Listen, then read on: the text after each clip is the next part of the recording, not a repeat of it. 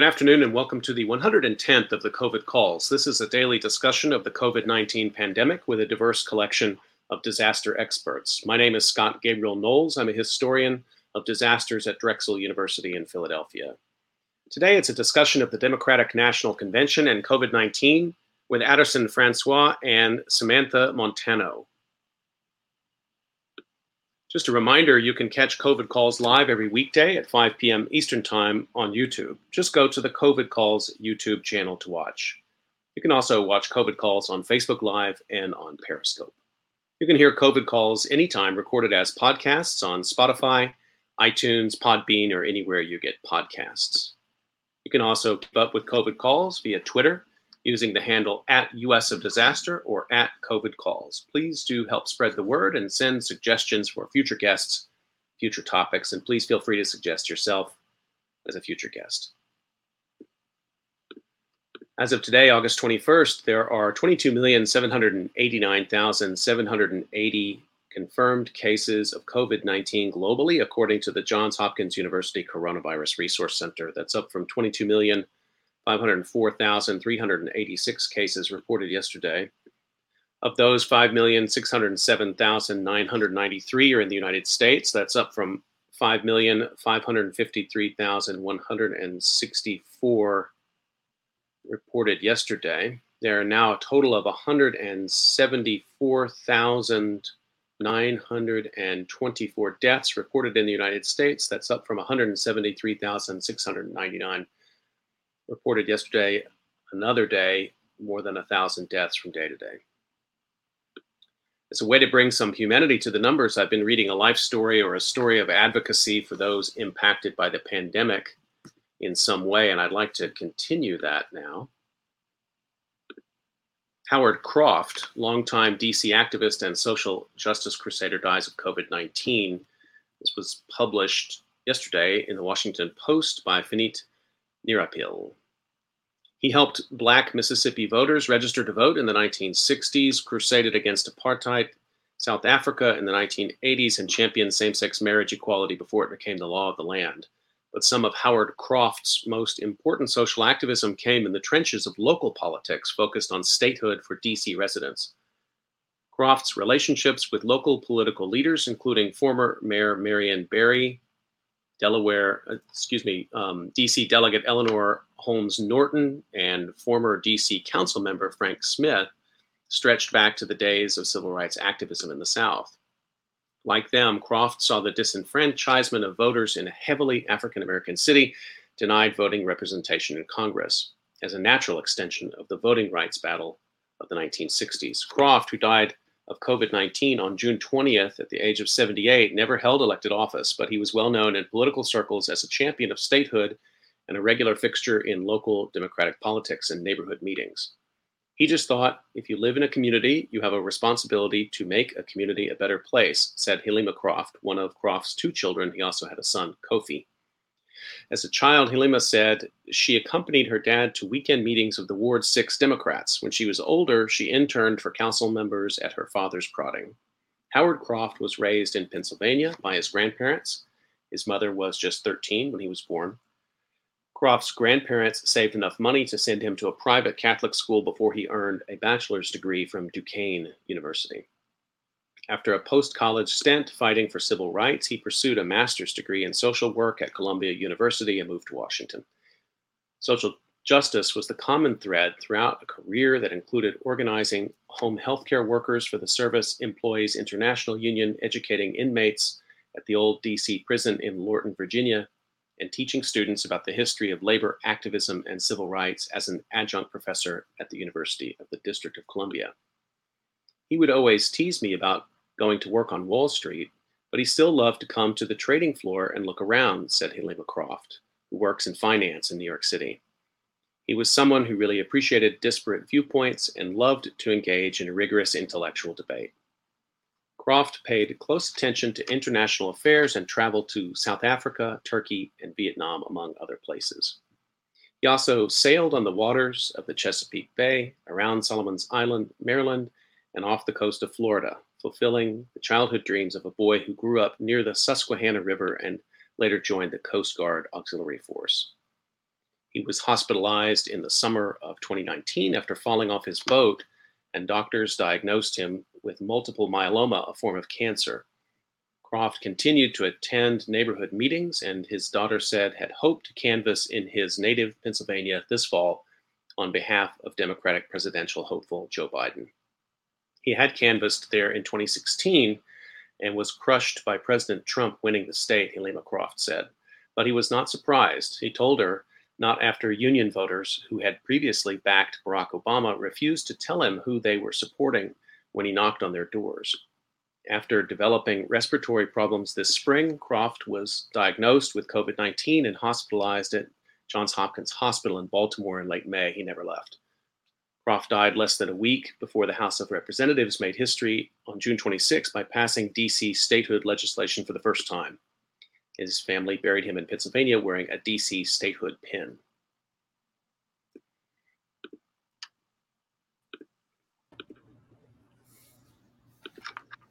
Okay, let's turn to our conversation for today. I'm really excited to introduce you to my two guests.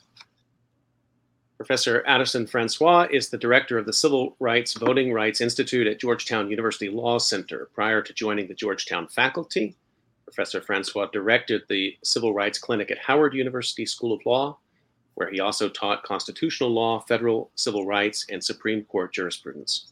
Professor Francois received his JD from New York University School and clerked for the late Honorable A. Leon Higginbotham, Jr., Chief Judge of the United States Court of Appeals for the Third Circuit. In 2008, the transition team of President Barack Obama appointed Professor Francois the lead agency reviewer for the United States Commission on Civil Rights. My second guest, Samantha Montano, has a doctorate in emergency management from North Dakota State University. She is currently an assistant professor of emergency management at Massachusetts Maritime Academy. She writes a free monthly disaster newsletter that you can sign up for on her website, disasterology.com. Be sure to check that out. And her forthcoming book about disasters and climate change will be published by Park Row Books next summer. Addison and Samantha, thank you so much for making time to come on COVID Calls today. Thanks for having us. It's good to be with you, Scott. So today's a little bit of an unconventional COVID Calls. We'll certainly hear about your research and your writing, but I've asked my guests today if they wouldn't mind sort of stepping in as political commentators as well as we take stock of the Democratic National Convention that wrapped up last night. And we'll turn to that. We have plenty of time for that. And we have time for your calls and comments today. If you want to get those into the YouTube live chat, you just put it there, or you can put them up on Twitter. Just be sure to tag me at US of Disaster. So let's start the way we usually do. Just find out where you're calling from and what the COVID-19 situation is there today. Sam, can I start with you, please? Yeah, sure. So I am currently in southern Maine. Things are going relatively well here compared to many other places around the country. Since the pandemic begun, we've had a bit over 4,000 cases for the whole state and just over 100 deaths. So again, compared to other places, we're hanging in there. And you shared before we came on, you just got some news about your teaching for the fall. Yeah, so all of my classes will be online this fall. So I'll be staying in Maine a bit longer before going back down to Boston. Is there a considerable difference between what's happening in different parts of New England, or is it pretty consistent across New England as far as you know? Across New England, the numbers are low compared to other parts of the country, but there are kind of some hot spots popping up and some concerns about Boston specifically in the near future. So some differences. Addison, same question to you. Yeah, I'm calling from South Carolina, particularly Hilton's Head, South Carolina. I've only been here for a few days. It seems as if Hilton Head is a bit of a enclave, if you will. I know that they have a local ordinance mandating masks in public everywhere. And in every single places that I've been to, though I haven't been out that often, but including public places such as grocery stores, supermarkets, etc., everybody seems to be complying with the mask mandate. There are public signs everywhere along traffic circles and all of that. So I know that this South Carolina is one of those states that experienced something of a surge, but it seems as if it hasn't hit, from what I understand, hit very hard. I know in some states, particularly in the South and the Midwest, there were attempts at local ordinances, and it caused friction between local mayors and governors. It sounds like maybe they've avoided that there in South Carolina from what you're describing. Whether or not politically it's been friction behind the scenes, I don't know. But again, it's sort of, I normally would call from Virginia, right outside of DC. And I live in a community in Virginia where, again, the mask mandate has been received as a fairly routine matter, right? There's never been any instances of so-called public protest about any of the measures that the board has taken. And I expected something different, at least in South Carolina, but at least in the small area where I am, it seems as if it's been assumed to be pretty routine. Well, that's good to hear, and thank you both for this context. And we've got the sort of Eastern Seaboard locked down here. I'm in New Jersey, so we're spanning from Maine to South Carolina. Let's turn to the convention, and I guess I wanted to just ask you both first, sort of like, what your headline is coming out of it. Was it an effective convention? What are the one or two things that you took away from it, sort of at a high level? And then I'm going to ask you about individual moments within it. Sam, can I start with you? I don't know if each of you watched every minute, but maybe between the three of us, we got most of it covered. I watched as much as I could. What's your headline, Sam? Yeah, I watched all of it except the second night. I think it was kind of what I expected to see. I think kind of given the context of the moment and the challenges of the pandemic, I think they handled a lot of things well. I think that there's plenty to be critiqued as well, although I don't know how much of that is a critique of like the Democratic Party right now versus the critique of the convention. They had to me, it seemed like they had a very clear audience that they were speaking to. They were, kind of targeting that more undecided, disgruntled conservative voter was my impression, which is fine, I guess. Aderson, what was some of your takeaway from that sort of top level stuff? Top level stuff, let's see, maybe 3 or 4 headlines. Generally, in terms of general themes of the convention, my headline would be light over darkness. In terms of specific themes of individuals, which we can obviously get into detail later, my headline for Joe Biden would be Joe Biden, the new American male. My headline for Barack Obama would be Barack Obama, I still believe. Or Barack Obama still believes, right? And my headline for Michelle Obama probably would be Michelle Obama, the chameleon code switch.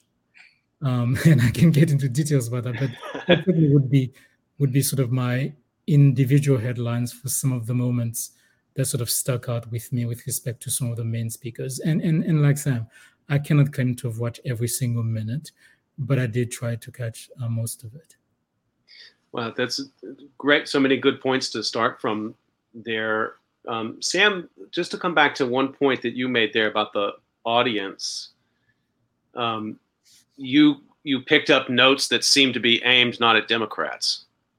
They were aimed at either Republicans who had voted for. When you say disgruntled Republicans, what kind of things were you seeing that triggered that thinking for you? Because I thought that I saw a bit of that myself, and I was curious about if that's worth spending any time on in a convention, and yet it does seem like they were willing to.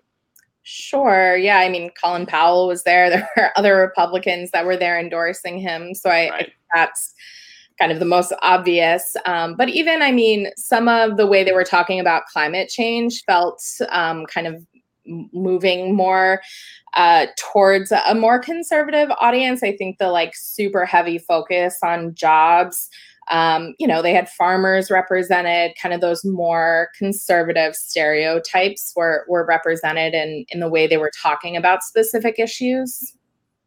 Mm-hmm.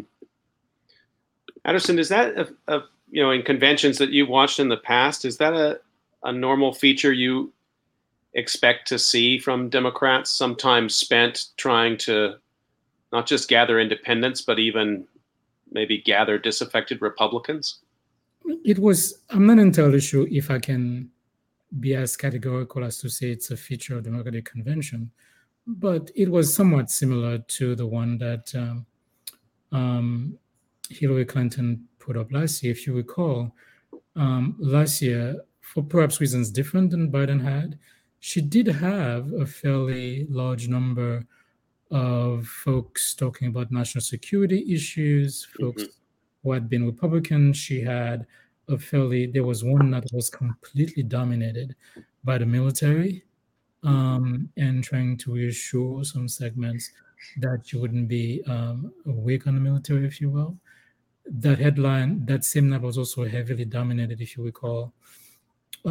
After following the Mothers of the Movement, there was also a fairly big, number of folks who talk favorably of law enforcement. Mm-hmm. So, I mean, I know that Hillary Clinton had her reasons for wanting to highlight her expertise in national security and foreign policy matters over Trump. But in that way, I didn't think that Biden's convention was different. If anything, he probably did it a little less than she did. Mm-hmm. Yeah, I thought that was interesting too. And I was thinking about a bit about how this convention was, to me, it really underlined the point that it's the Obama's party at this point. I mean, that was a difference from the last campaign. Obviously, with Hillary at the head of the ticket, it would be a Clinton, party. But looking at the speakers and looking at the tone and the kind of speech that Barack Obama gave, tonally, it did feel very different to me from 2016. And part of that, of course, is, and I want to get to this with both of you, we've never had a party convention in the midst of a disaster. Mm-hmm. We've had them in the middle of wars, certainly, 68, 44, and 1864, certainly, but never in the middle of an ongoing pandemic. And I guess I wanted sort of a general question, but to each of you, what do you think that added to this moment, or how do you think that the ongoing disaster was present throughout? Did it seem to manifest itself, not in specific policies, but how did you feel it there as a presence? And I guess one obvious way is that literally we watched it all on our computer screens the whole time. But I'm sort of curious of your experience of literally watching the COVID convention.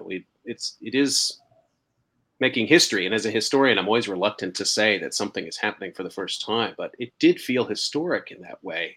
Sam, I don't know. Did you have what was your sense of that? Did you feel like you were watching, you're a disasterologist. Did you feel like you were really watching a convention that was grappling with disaster? Kind of. It was really strange because the overarching theme, I know everyone's been using the light and dark theme, but it was really kind of like a disaster, and like rebuilding from disaster was more kind of my framing of it. Right. And so it was weird to have that entire framing, his slogan, Build Back Better, with that very strong disaster connection, to have that overarching the entire thing. But then also it did kind of feel like there was an absence of specific policy or like talking about the pandemic in specific ways. Like it was mentioned throughout, of course, but it wasn't I don't know, it didn't feel like it was driving the convention. It seemed like kind of the normal issues that you would hear at the convention were all, gun control, immigration, right? Like they hit all those major ones in kind of just the typical way. So it was a bit disorienting. I think though, like to be fair, I think most of us are struggling with how to talk about the pandemic. It's something like I've been struggling with for months. I think it's part of the reason why you are doing these calls. So that part isn't too surprising. Addison, same question to you. And I'm really impressed with, Sam, that point. I keep having to remind myself of that point. We're living through this, but we still are constantly facing that we have to reinterpret a new way of talking or an institution into COVID. I don't know, Addison, what was your take on the convention in the midst of this disaster? Did it feel disrupted? Yes and no. And I want to be careful in how I explain it. That's what I'm thinking. In a way, I was surprised by the extent to which COVID wasn't as present during the convention as I would have expected, right? But in a way, that's not surprising. It's interesting that a moment ago, when you phrased your question, you talked about how we've never had an election in the midst of a disaster like this, though we've had it in the midst of war. And one of the war that you cited was actually this civil war. And, and I've been thinking about that because that's one of the issues that came up for me during the convention, that part of me was surprised that there wasn't as much focus in explaining the extent to which and the depth to which the country had paid such an awful price for the management of this disaster. I mean, even at the beginning of us talking, it was quite extraordinary listening to you read just this one obituary of this one person and understand the magnitude of the loss. But I think, they were trying to do something else maybe. And that's what I mentioned, the Civil War. If you recall, Lincoln's second inaugural address was given before it was completely over. But the whole thing of the second inaugural address was really trying to explain to the country how to see beyond the war, what would happen after the war, or trying to get people to imagine life after the war, life beyond the war. And I think a lot of that theme of the convention, of the main speakers particularly, was not just criticizing Trump's management of this pandemic, but also trying to paint a picture of what life can be afterwards, which is the reason why, obviously, some of it was light on specifics and plans. I don't know. I'm not a professional in terms of politics. I don't know whether or not it will work.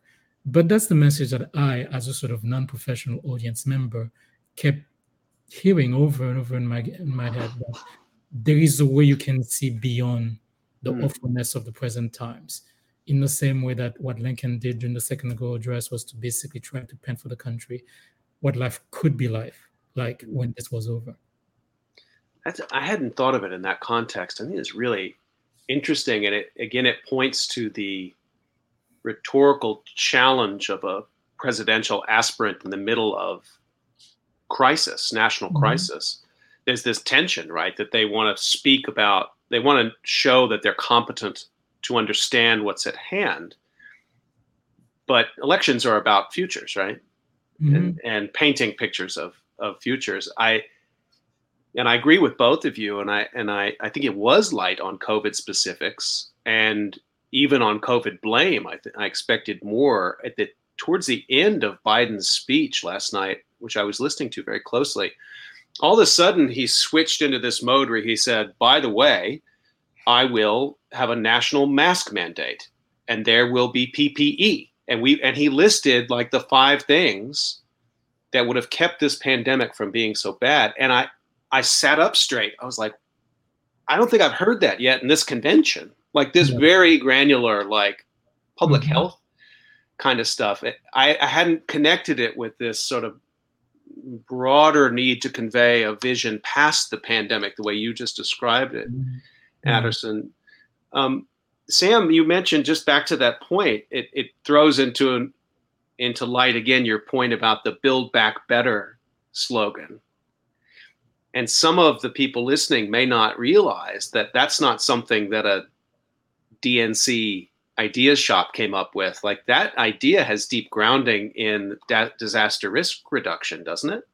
Yeah, it does. I think that's actually one of the reasons I was a little disoriented watching the convention, was that you're right, the mask mandate and the actual plan for how to stop the actual response to the pandemic came at the end. And so it felt like that should have come first, and then to go on to the vision building, right? Once we have this under control. But to get to that vision building piece, right? Biden's slogan for his campaign is Build Back Better, which is deeply fascinating from a disaster perspective. The term dates back to 2004 after the Indian Ocean tsunami. Bill Clinton is credited with kind of popularizing the phrase as he was talking about the international aid that would be required to rebuild many of the countries affected by the tsunami. And since then, after most major disasters, you can find the term referenced.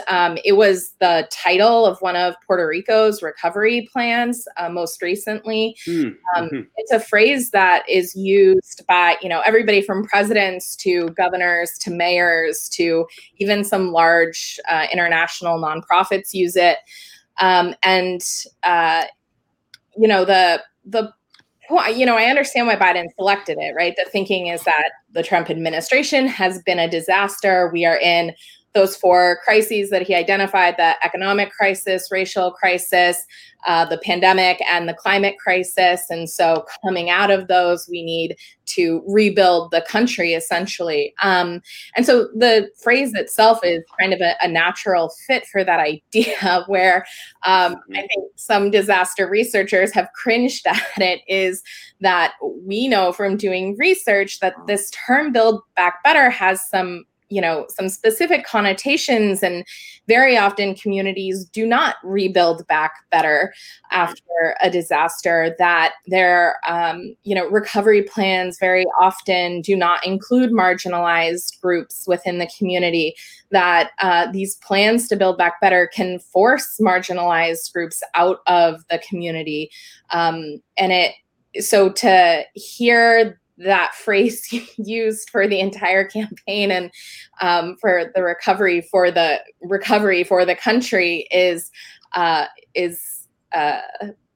of in conflict with a lot of what they are trying to talk about, right? They're trying to bring up environmental justice and the way they talk about climate change. You're trying to talk about racial inequality and systemic racism, and so to know that history and how that very often plays out post-disaster, there's a real mismatch there with using that slogan. But of course, the general public doesn't know that history, so perhaps slightly overcritical. But no, I share that. I think the missing pronoun there always distresses me. I mean, who's doing this building back and for whom? And the missing temporality is always a little jarring to me too. I mean, under what time frame is that reconstruction going to happen? I just want to remind people who are listening to COVID Calls, talking about the DNC convention with Aderson, Francois, and Samantha Montano.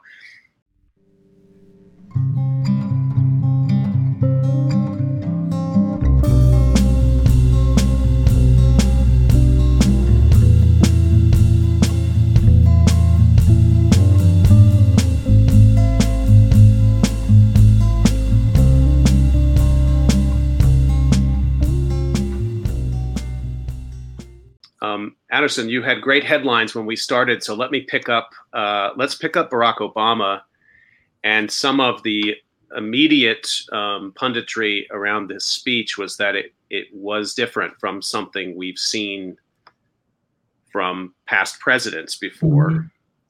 And I'm going to just read one line from it. He says, the consequences of Donald Trump's failure: 170 million Americans dead, millions of jobs gone, while those at the top take in more than ever, our worst impulses unleashed.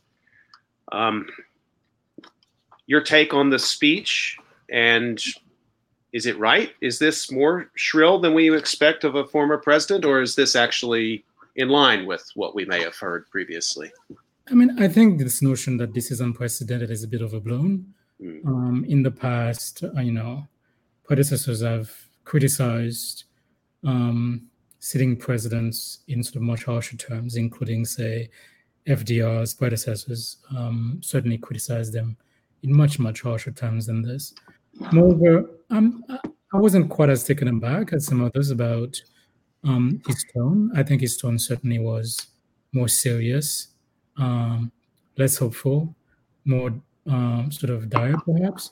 But the substantive theme of Obama's speech did not change. I mean, the sort of narrative genius that Obama has always sort of held on to is that he always found a way to tell a story of the country that acknowledges its past sins, if you will, while still not casting blame. So the sort of theme that he always hangs on to is progress. And the way that he frames the theme is to talk about working toward a perfect union. So he always explains that our union was never perfect, but we've always worked toward it. Of course, folks have criticized him, sometimes rightly, sometimes unfairly, for the fact that the way he explains his theme always makes it seem as if progress has been linear, right, as opposed to a constant process of retrenchment and reconstruction. And in some ways, I didn't think that night's speech was adapted a different theme, because what he was trying to say is that, yes, we've always been working toward a perfect union, and he still insisted that he believed that we could work toward that perfect thing. I mean, when you basically sort of break down that speech to its component parts, I think that's the message that he was trying to convey, that he still believes in the vision of America as one that is forever working toward a perfect union, and that he saw Trump as an aberration. Mm-hmm. Now, you and I may talk about this, and we say that is not true. In fact, Trump is simply the logical endpoint of something that's been long coming in certain segments of the Republican Party, right? I mean, that would have been a sort of different Obama speech, but that's not what he said. And obviously, I mean, I'm not saying that I expected him to say something different. I just didn't react as others did by being taken aback by the tone. Look, I think Obama has always been very conscious of the fact that he cannot express certain emotions fully and completely. He cannot express anger fully, right, and he cannot express sadness fully. If he expresses anger fully, he'll be characterized as a thug. If he expresses sadness and grief fully, he'll be characterized as a conman. Think about the tears that he shed in the wake of these elementary kids being gunned down. I mean, in normal media, people were basically making fun of him that, in fact, he was faking it. Right? Right. And imagine and think about the grief that he was given the very first time he made a comment on race when Skip Gates got arrested, and he basically called the action of the police officers stupid. He had to apologize twice, and then he had to hold a beer summit with the officer in Gates. That's right. So, I think at some point there were people who commented that they thought that he seemed close to tears, right? And maybe he was, but what I saw is something that I've always seen. A man who is deeply, deeply conscious of the fact that he always has to hold himself and everything inside of him in public. That's what I saw the other day. I think that is what an important perspective to bring to show the parameters, the sort of rhetorical parameters that he has to work within. And I think that makes a lot of sense. And I heard that same thing. People felt he was close to tears. I listened to it rather than watching it, but there was a moment in which he said, and I don't have the exact quote in front of me, but something like, if there was ever a group of people who had the right to believe that this was all a failure, that democracy really was, I don't want to mangle an Obama speech. So people remember this moment where he basically says this. He said, it is It is Black people in America. Yeah. And if they have the willingness in this moment, I thought that was, it may still be in that same time zone of what you're describing as sort of Obama narrative speech. It seems it was strong, though. It was definitely a strong moment. Yeah. I mean, I agree. I mean, I don't know if Sam has a different view of it, but he came close to the edge. Yeah. And he held himself. But, I always, we can critique, and I've critiqued Obama for, even though I worked for him, I always critique him for years. But I understand why he will never step over the line that he can't. But I take your point, Scott. That line, I never expected to hear that he would have said that. I never did. You're describing this sort of parameters within which Obama works rhetorically. It also helps us understand why some of the satire over the years of Obama, that he needed an anger translator at one point, the Key and Peele, sort of famous Key and Peele bit, where they, why it's funny, because people understand that the boundaries within which he's operating. Sam, let me turn it over to you if you have any comment about that speech, or what you thought about more generally the way race was being discussed in the convention, and anything to those points. Yeah, no, I think you kind of covered it. I was watching it, and I watched it after it had aired live, so I had already kind of read what people had written, and I kind of felt the same way that you did as well. I didn't necessarily think he was close to tears, or it was kind of the speech I would have expected. Again, he's working within these parameters, and there's this feeling that he needs to be some kind of savior or something for the party and for the country. And I don't, in so many ways, we're so far into this crisis, we're so far into the administration that I don't know that there is one person to be that. I don't know what the speech is that kind of fills that place for people. So I think he handled it, as best as he could be expected to. Maybe there was a moment where you both heard it in the convention, but I felt like, I'm still, and I've talked about this with several folks on COVID calls, much smarter than me, I'm still knocked out by the convergence of the fact that George Floyd had coronavirus and was recovering from it when he was murdered. And the statistics in African-American communities of case rates, infection rates, death rates, that connection there. And Sam, you were pointing to sort of the four horsemen of the convention: the climate crisis, the racial justice crisis, the pandemic, and the economy. I was expecting more fusion of those, more bringing of those into one frame, because it's such a powerful way to critique where we are in the United States right now. This pandemic doesn't allow us to treat them separate and parallel trajectories of American life anymore. They're all combined. Maybe, Aderson, I don't know, that's not the way it works in a convention. Maybe I'm expecting too much of convention rhetoric, but I sort of like to know what you think about that. Believe it or not, and not to go back to Obama, but I think perhaps he came closest in a very passing line to sort of bringing those four things together. Because you're right, George Floyd, the Black man, was killed, presumably in the midst of being arrested because he was trying to pass, barely a $20 bill that was fake. And it appears that he had COVID-19, and he also was suffering from some chronic underlying health conditions that tends to afflict African American in general and African American men in particular.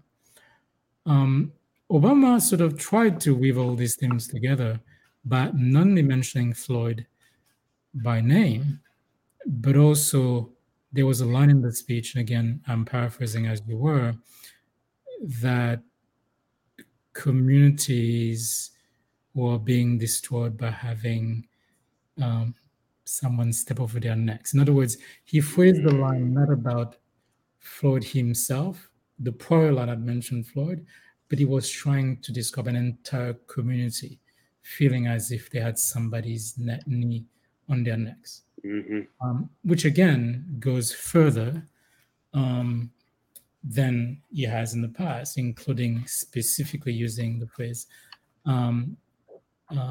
systemic racism.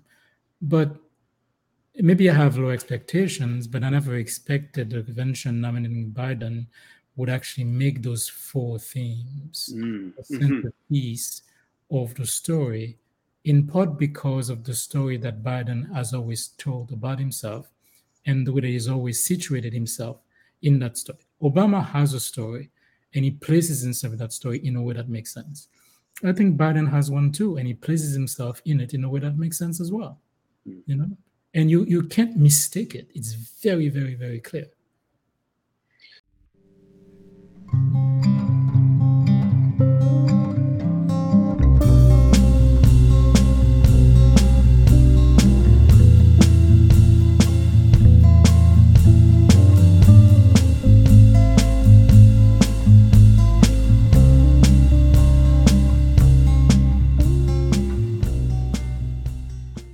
So just to remind folks, you're listening to COVID Calls, and we're talking about the DNC convention.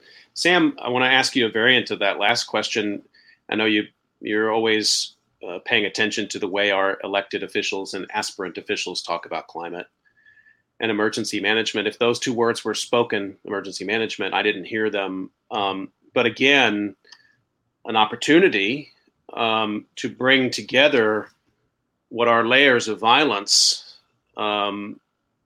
that presumably a party would want to explain, interpret, and give a solution for. I mean, that is ultimately, again, if we're thinking of the future of the country, that's what these conventions are about. So how do you rate the DNC on the way they framed climate change?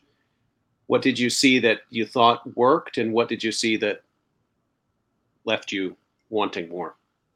Yeah, well, I think that in the same way they struggled with the pandemic narrative, there is this persistent struggle with the climate narrative. And obviously I'm coming at climate change from a disaster perspective, but like I think I mentioned it earlier, the narrative was, I think Biden's quote was, "When I think of climate, I think of jobs," which is fine, right? That is part of the climate crisis, but the convention really just fell right along kind of party lines in terms of how climate has been talked about in the past year. They played a video about climate change, I think on the third night, I'm not sure. They played a video about climate change, and again, the narrative over the video was this whole thing about jobs, and it was heavily focused on clean energy, which again is an important piece of that conversation. But then yet again, the background of the video was footage of all of the recent disasters from across the country: hurricanes, flooding, wildfires, and yet there was nothing about what to actually do about those disasters outside of mitigating climate change itself through clean energy. And so again, it felt like this adaptation half was completely absent, nearly completely absent. It's the same narrative that came to the forefront during the CNN climate town halls that they did a few months ago, where they were having, live footage of Dorian playing in the background and not acknowledging emergency management, not talking about that policy reform. To the extent that they do talk about climate adaptation, it's in terms of, everyone's going to have to move, and not a lot of details about how to do that in any kind of just way. And I also, of course, the words emergency management were not mentioned, and I wouldn't have expected them to be. But it does point to this serious disconnect between understanding the urgency of climate change and still not totally making this connection about how people who are experiencing the consequences of climate change need help now. I mean, in the middle of this convention, you have a failing, slow response in Iowa. You have California and Colorado on fire.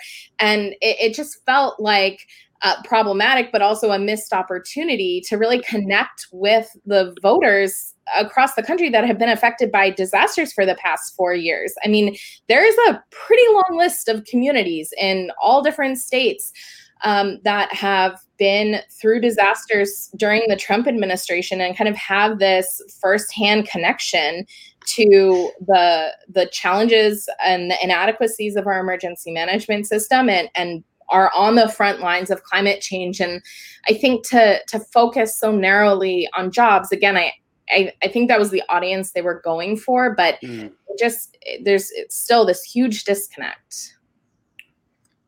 Addison, you want to come in on that? Yeah, there's one. I agree 100% with what Sam said. And I will preface what I'm about to say by indicating that I have never worked on a campaign as a professional. In other words, I don't know what it takes to get to 270, right?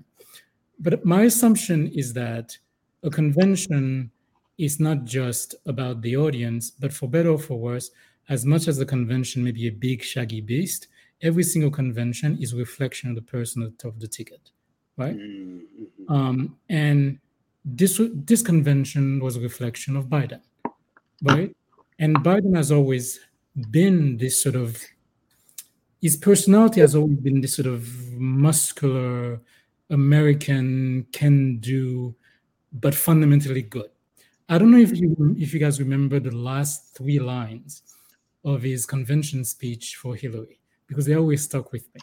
They're completely nonsensical lines, but they make sense. This is what he said. He basically said a bunch of things. He says, "We are Americans, second to none, and we own the finish line." What does that mean? Mean anything, right?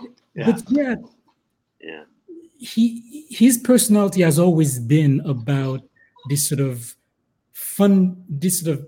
big protector, provider, but somebody whose part of Familia's personality has been sort of softened by the grief and loss that he's experienced, right? And I thought all he was doing, all they were trying to do, was simply saying this sort of big-hearted, can-do guy who knows how to care for people will get you through this. Just trust me. So that's why I think all these details about plans and policies were missing, because it's as much about signs and symbols as plans and policies, right? And it remains to be seen whether or not that very, very simplistic narrative, knowing that the most simple narratives are also the most convincing, whether it will work, you know? And I don't think Biden was speaking to someone like me, but I don't think he thought that he needs to. Right. And perhaps at the end of the day, he doesn't need to, right? So if you were to ask me, well, overall, living the I agree with Sam in terms of the policy prescriptions, in terms of the way there was a missed opportunity to frame climate change in a different way. I agree with all that. But if I had to guess as a non-professional, I think he connected with the audience that he cared to connect with. I think that the way you described him is also makes his Build Back Better slogan so fitting for his campaign, right? It's about symbolism. It's about, oh no, there's a disaster. Like, we're going to come back and all come together. So it really, I mean, it does make sense for kind of that history of his life and the political, or in the public eye. Someone, not me, someone was, and I forget who it was, but today they were commenting on the fact that obviously the typical female politician would never be able to get away with what he's gotten away with. The word that you heard a lot in the convention last 2 days was empathy. Right. But the only way, the reason why it works with him is because he already has that sort of male, masculine, sort of working guy sort of background and personality. So of course it can be softened, with empathy. And if you soften it with empathy, you don't quote unquote feminize him. You simply make him better. Whereas to some other politicians, including some male politicians, I think with Obama never talked about empathy in that way because they would have feminized Obama had he done so. But he can get away with it. He can. When we were talking earlier, you said the headline for Biden, maybe, Addison, was the new American male. Is this what you mean by that? Yeah. And again, I can't take credit for it. I'm sorry, I can't remember who said it out of my head, but they basically pointed out that, yes, the female politician probably would not have gotten away with as much sort of, trust me, I'll care for you, I'll take care of you, but it made sense for him. I think it's really interesting, too, that he was not getting away with this kind of very vague talk about climate, to say, well, what is the solution to climate change? And then just have some stock footage of a solar array or something like that. And then Gavin Newsom, who got 2 minutes to talk about California's 300 fires. And then the folks from Iowa in the roll call, those poor people standing up there said, please don't forget us in Iowa. We had a derecho. And then it's like they're on to the next. It was these weird hit and miss moments. It was not working for him during the nominating season. I mean, he would say these very vague things, and even Amy Klobuchar and certainly Jay Inslee were saying, wait a minute, let's talk specific things. Yeah. But we're past that now, and a convention is something different from a nominating season, as you're both pointing out. I think that idea that he's really, that none of the three of us were much the audience. I would like to have the scientists get up there and tell me their 100-point plan, with the emergency management being 25 of those points, like Sam would as well. She'd probably want more than 25, but that's not who we were. We're not the ones he's trying to persuade with that, I guess. And I'm not trying to say that talk down about other people. I think we all have things that we connect with. Like, I like to think of myself as a sort of person who don't fall easily for the sort of heartstrings pulling sort of thing. But, the kid who was stuttering, it got to me. I mean, it really, really did. And I almost never fall for this. Exactly. And I think, that sort of Obama speech that he gave, very short, few and specific, very much about American past and identity and how to reclaim it in the best way. I think on an emotional, I don't think there's anything to do with intellect. On an emotional level, it was designed to connect with a certain group of people. And if it works, more power to him. There are other ways he could have connected with me, not on the intellect, but on the emotional. It didn't have to come with a 100-point plan. Look, when he basically opened the speech by quoting Ella Baker, it wasn't intellectual for me. It was emotional, because I'm thinking, damn, I've never seen a white politician open an acceptance speech with a quote from a Black woman revolutionary. I mean, if people read some of what Baker said, then it would scare the hell out of them. Yeah. But emotionally, I said, wow, it got to me. Even though I realized it was a cheap thing that he was throwing me, right? But I still bought it. That was this point has just been raised by Amy Slayton, one of the viewers, and this question about whether or not it was is this in some ways also sort of a tip of the hat to the register that Donald Trump has moved us into in the last 3.5 years, which is that we're going to lead with affect, and if policies come behind, that's fine, or in Trump's case, they don't need to. But I think that's interesting in a way. I'm always hesitant to give him credit for much, but maybe another way that Trump has shaped our politics in this moment is these gestures, be they of anger or be they of compassion or whatever they are, but it's a lot of it is about affect. A lot of it is about registering an emotion and getting people on board in that mode, rather than saying, can we agree that this is a global challenge and we need some policy prescriptions to deal with it. We've got a little bit of time left, and there's a couple things I still want to get to. And one of them has to do with So we talked about climate change, and I want to talk a little bit. There was another moment in here that I thought was important, and it comes back to something Sam said earlier about maybe reaching out to the disaffected Trump voter. Remember this part where Kristen Urquiza, she was only 2 minutes.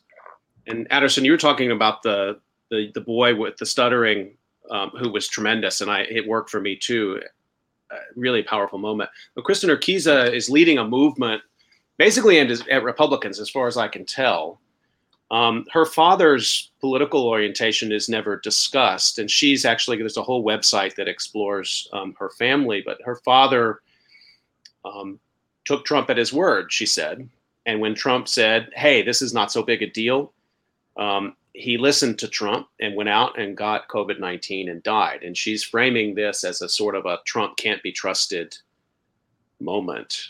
I don't know if that one, if either of you caught that. It was a small moment, but again, Sam, back to your earlier point about sort of gestures to try to make it okay for Republicans or independents to say enough of Trump. He's just incompetent. Did you see that part? Yeah, I did see it. That stood out to me as potentially one of the more important parts of the convention. I think, there are so many people across the country that have lost somebody to COVID or have directly had their lives impacted by being sick themselves, or, having family members that have now long-term health effects from COVID. And I think that kind of group of people is itself a group that needs to be spoken to. I mean, I think what she's doing is really important. I mean, these disaster deaths, whether it's COVID or whatever, disaster deaths are political. And I don't think that it helps us to act like they're not.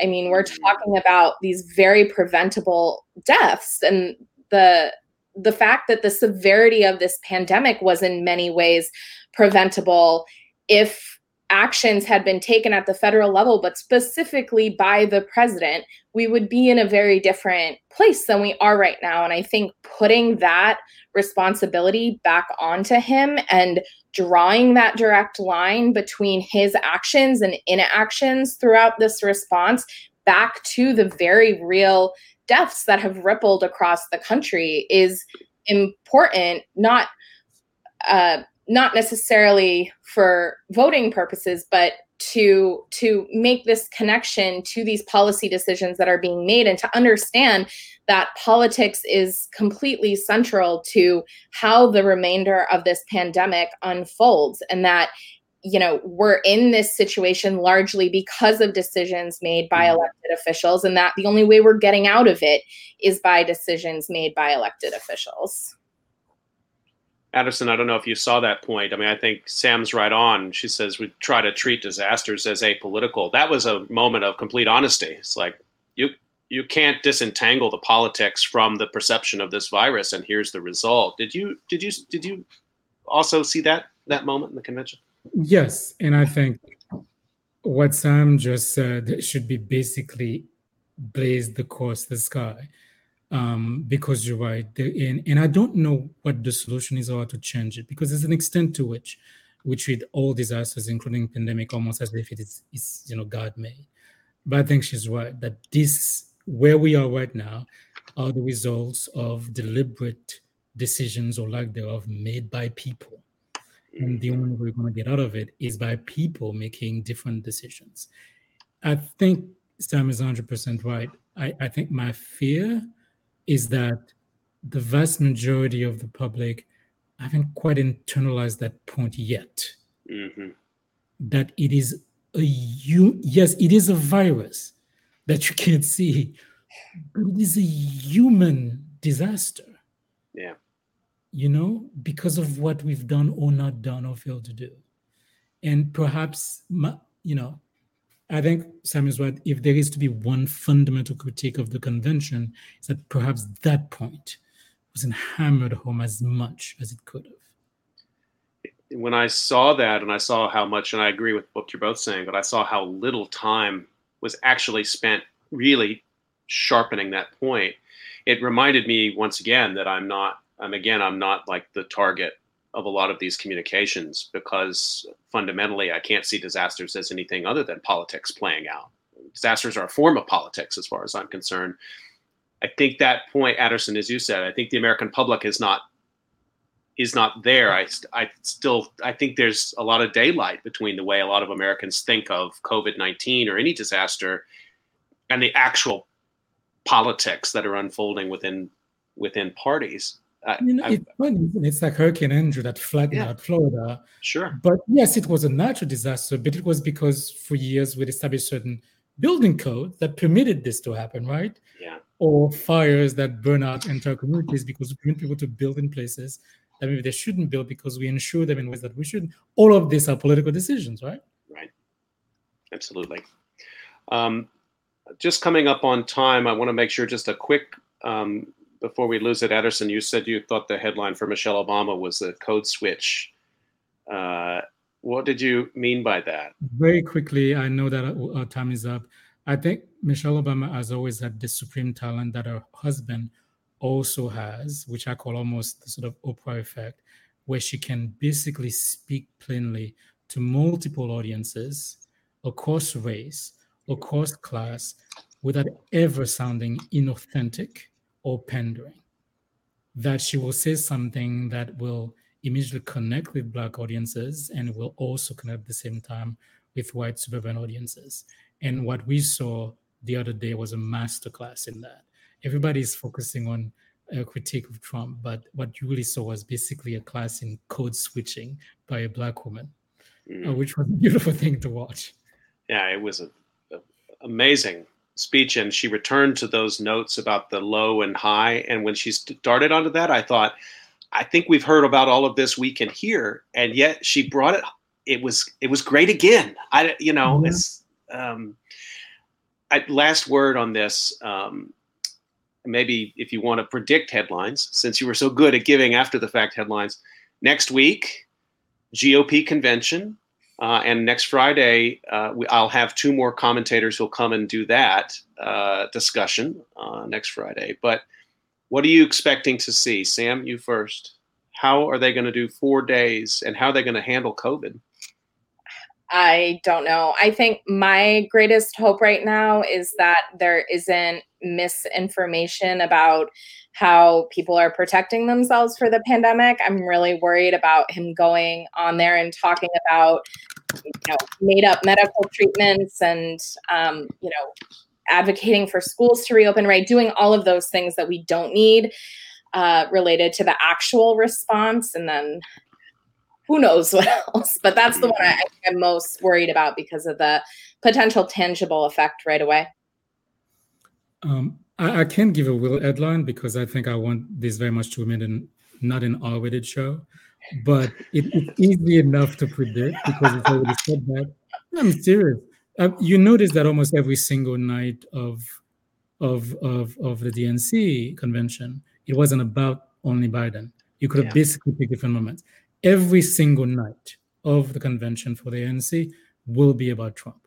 You will not come out unless there's a huge disaster that happens in terms of their technical ability to pull it off. Mm-hmm. Every single night will be about him. So every single headline will be about him. Well, I don't know. I'm gonna have to rest this weekend. That's all I can say. So, well, you should have a fun show then next Friday. It'll be quite a discussion, I'm sure, and many of these same questions, but the answers are going to be awfully different, I think. So thanks, everybody, for listening to COVID Calls. COVID Calls is on every weekday, 5 p.m. Eastern Time, and I want to make sure to thank Addison Francois and Samantha Montano for giving what I thought was really great discussion and a lot of insight about these last 4 days of the DNC. Thanks to you both. Thank you, Scott. Stay healthy, everyone. We'll see you Monday at 5 o'clock. You too. Bye-bye.